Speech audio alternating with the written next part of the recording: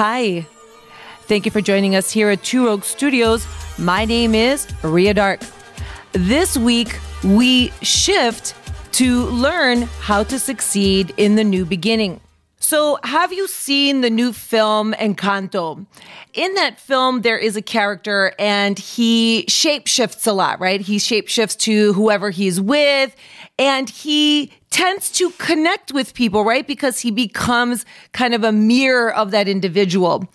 And so my question is to all of us, as we go into the new reality, as we know that, unless, of course, you've been incredibly cloistered or, completely removed from reality, right? You know that the world itself has shifted over the past couple of years. So I want you to channel the shapeshifter. And I want you to think about that in this new beginning. How are you going to shift? What are some of those modifications that you're going to make so that you can be the best version of yourself that you can be in this new beginning? What's going to be new about you?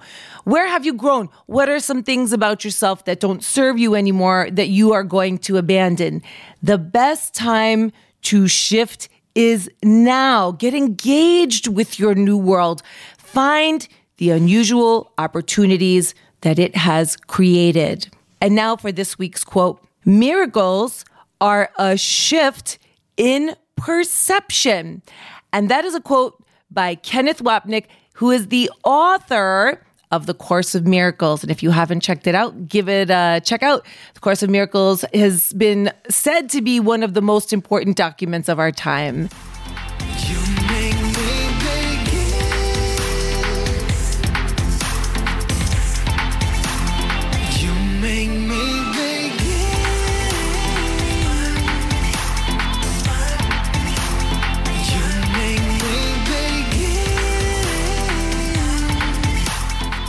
And now on to our guest for this week.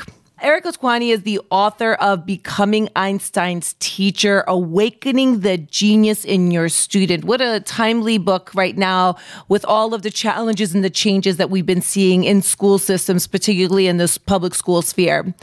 She's also the co-founder and the CEO of Learning One-to-One, where along with experts, she explores ways to foster human achievement through relational learning. And that's actually a new concept even for me, as a parent of 3 children and someone who kind of is in the business about learning and how the brain works. So I'm really excited to hear a lot more about that, even though, of course, I've looked it up, but to hear it from an expert is something different.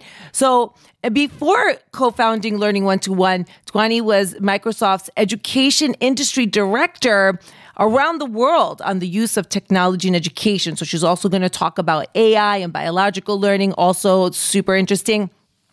In education, and has written various articles on the topic. And she's also worked in the public and the private school systems to help guide this practical use of relational learning. And I'm going to be honest, I find it really hard to imagine this being brought into the public school system. My kids do attend public school, and I know what a challenge it is in terms of limited resources. So I'm excited to hear some of those applications. And she's led Learning One-to-One in 5 countries in the first year alone, touching more than lives of more than hundreds of thousands of students. And she's here to touch the lives of all of us here today. Welcome, Ms. Tkwani. Thank you so much for being here. Thank you so much, Ria. So as I talked about in your book, Becoming Einstein's Teacher, Awakening the Genius in Your Student, and I had talked about this, you do talk about the interest between, the difference, between artificial intelligence and biological learning. So artificial intelligence type learning and biological learning, and the differences between what artificial intelligence can do and what biological intelligence can do. And I know a lot of parents out there are wondering about this because a lot of the schools, their platforms went virtual and they were using software and things of that nature. Can you talk to us a little bit about that? And then I want to ask a piggyback question to that, which is, can it ever be that teachers can be replaced by AI and these digital type platforms? Absolutely. So it's very interesting what you're asking, because this is one of the things that struck me the most. My background is engineering. It's not education. So I joined forces with education experts to found Learning One-to-One.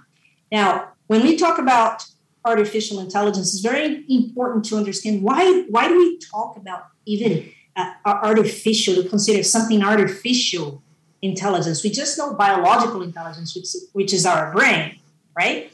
So a little bit of biology.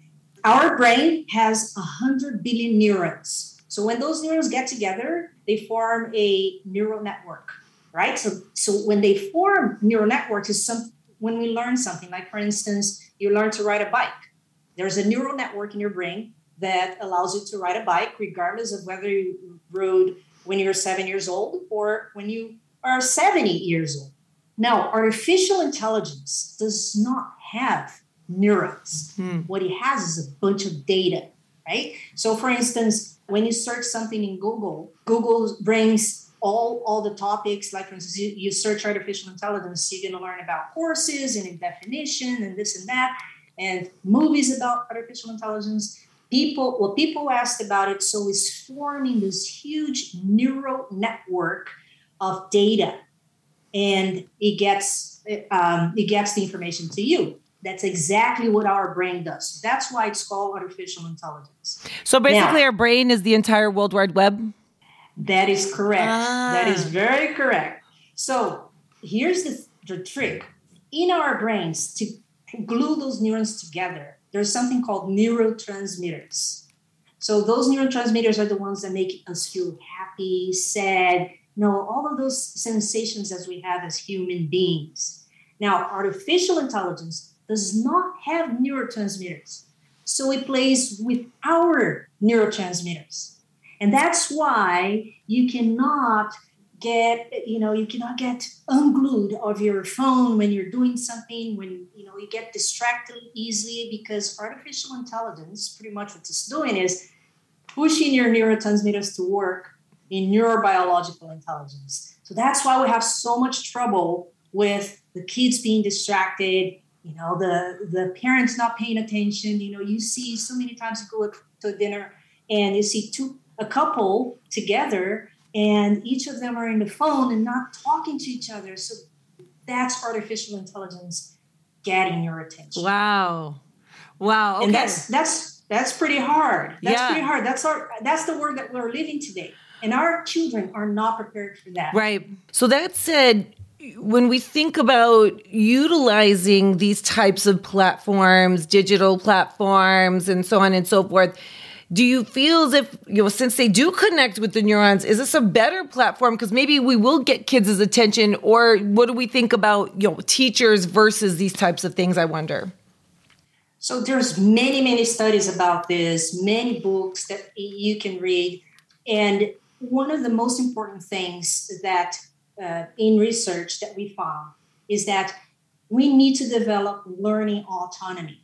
Because once you develop learning autonomy, you develop a series of skills that will allow you to identify the situation you're at, right? And then cut it off.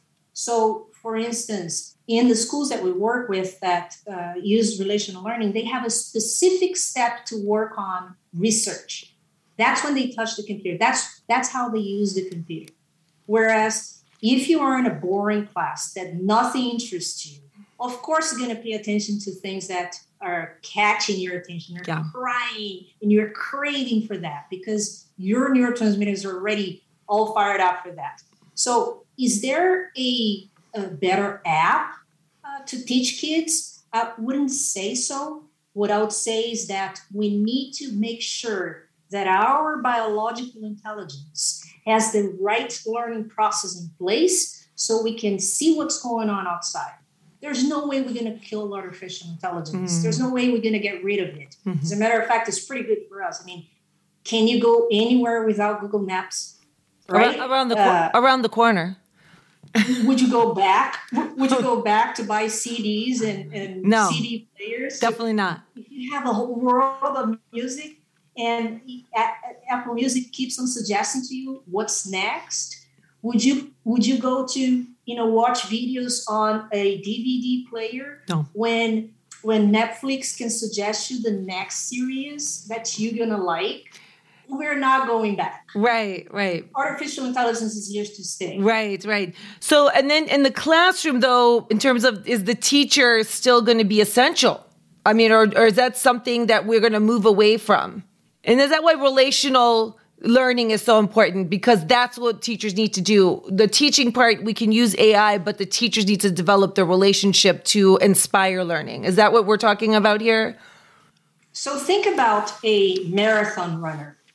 A marathon runner has a coach, and the coach will say, do this, do that, train like this, train like that, and then divide on the days what you have to do. And then the limit, the only one that knows the limit is the runner, not the coach, the runner, right? So that's learning autonomy when we transfer that into a classroom.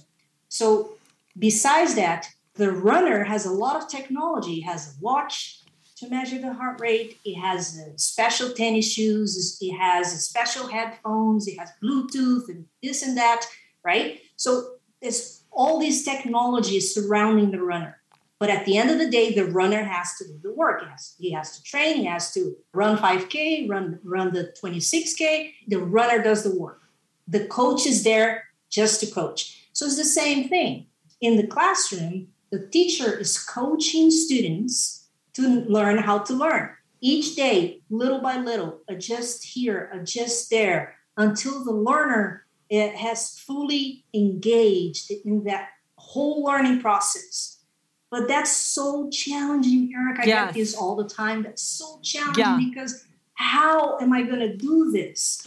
So you have 3 kids, right? Mm-hmm. You mentioned that. And many of the people that are listening to us today have 2, 3 kids. Many are teachers, have 25 kids in the classroom. Right. How am I going to give a special attention to each of them and, understand exactly what they want and what they do?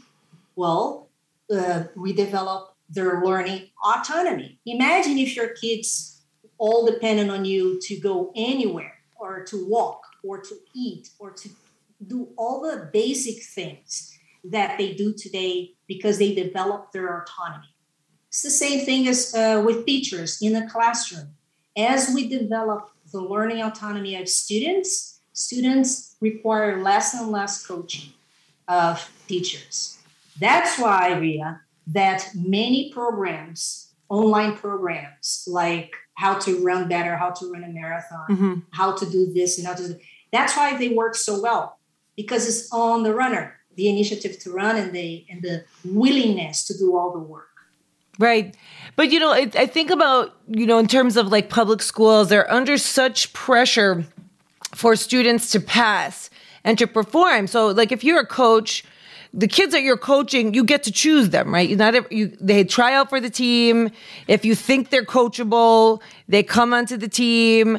If they're not, better luck next time. You got to work hard so how does that work in a public school system? Private school, of course, is something different. But in a public school system where everybody has to be admitted, what do we do if they're not coachable? Or do you think with relational learning, that's just not a thing, or we need to change our standards, how we determine success?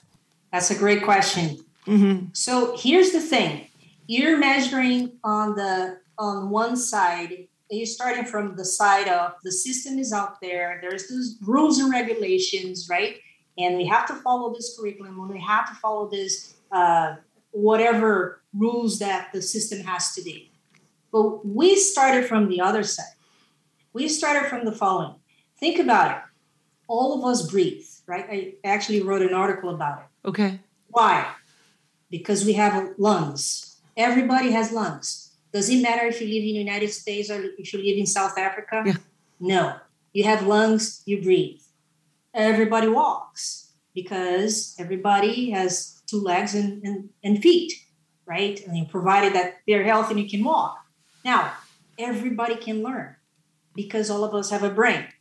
And we start from the same way. I mean, if we wouldn't learn anything, kids wouldn't know how to walk. They wouldn't know the language of their country. They wouldn't know how the social norms function. They wouldn't know, what kid in the world cannot ride a bike, right? Right. So everybody can learn.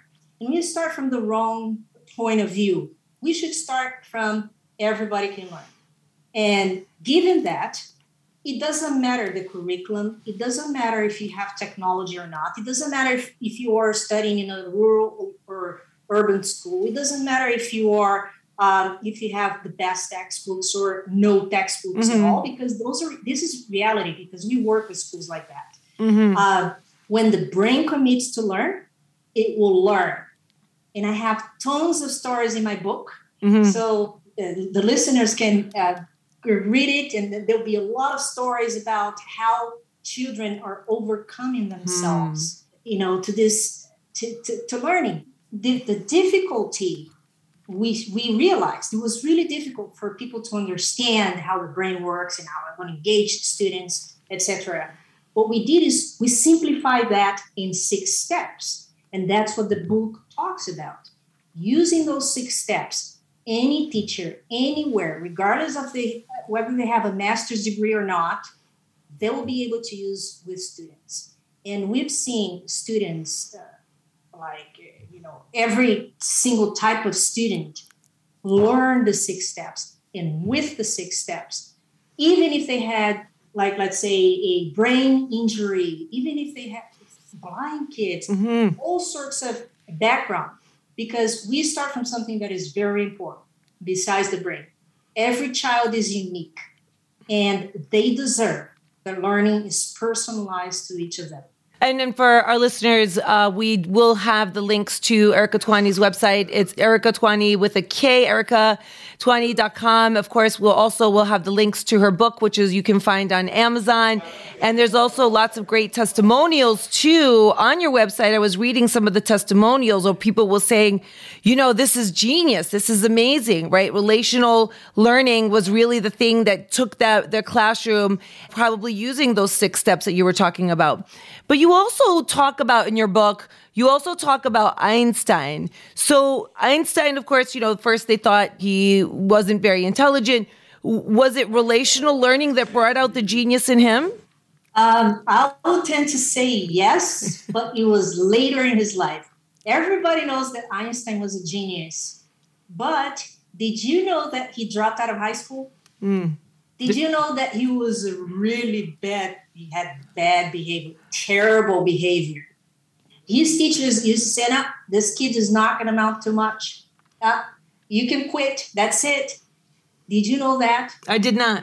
He quit, let's say, something equivalent of a 9th grade, which is typical, especially here in the United States. And he went to help his father in northern Italy to help him recuperate the business. And then he went to Switzerland to a specific school. And in that school, it was exactly what we do today. He developed each student individually. He considered each student a unique person, deserved of having a personalized learning. And it was like, there's no memorization here.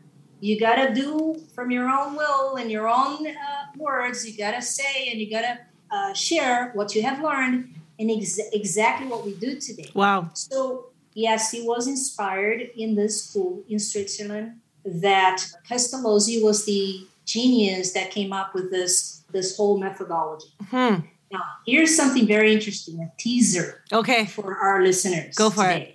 So Horace Mann was the one that created the public school system in the U.S. He first traveled to Europe. He visited many, many, many countries. And he ended up in Prussia.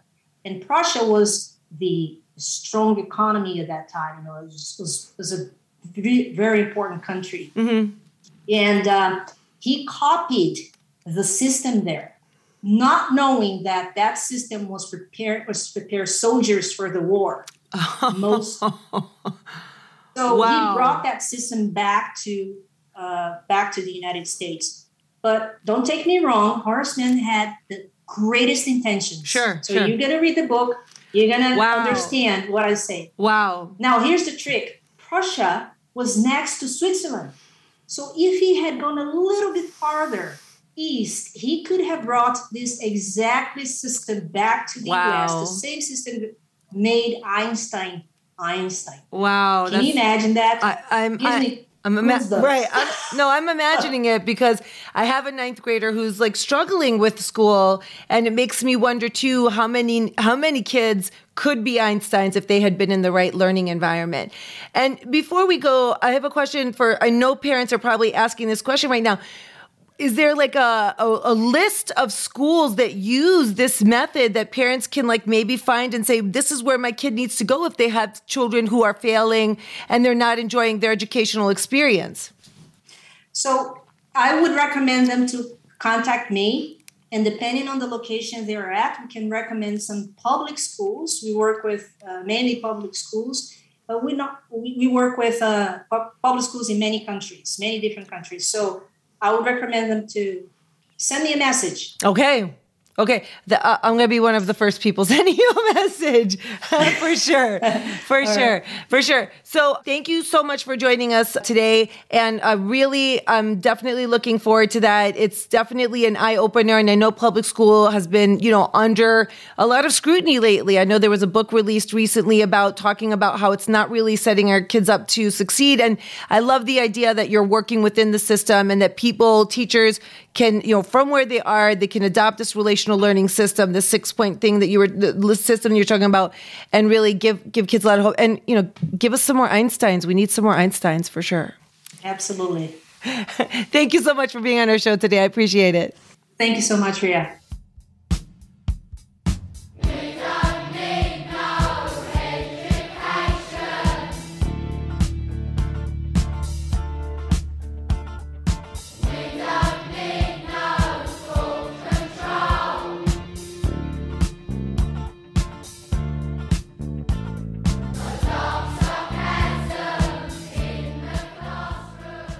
And now a word from our person on the street. What are my thoughts on having the ability to shift? This is actually something that I kind of think about all the time because, for example, I got a really broad degree, and sometimes I think, well, if I had more of a specific idea of what I wanted to do going into college, I could have gone into a more specialized program. But I really think that I'm just glad that I got a broader degree because it gives me the ability to shift very easily. Like, I have a lot of interests, I have a lot of things I want to do in life, and I'm really thankful that I can easily just go from one thing to another. I have a variety of skill sets and a broad background, and I can easily shift my focus as far as my career goals and my life goals. And I think for the modern day, that's something that a lot of employers really look for, and I think that's something that really gives you longevity both personally and professionally.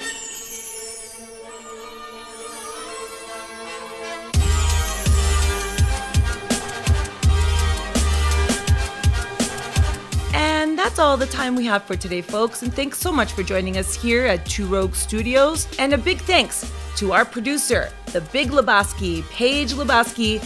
And you can find out more about her at her website, pagelebowski.com, or about all of us here at Team Two Rogues at tworogues.com. That's the number 2 and the word rogues.com. We look forward to seeing you next time. Thanks again for joining us. My name is Ria Dark.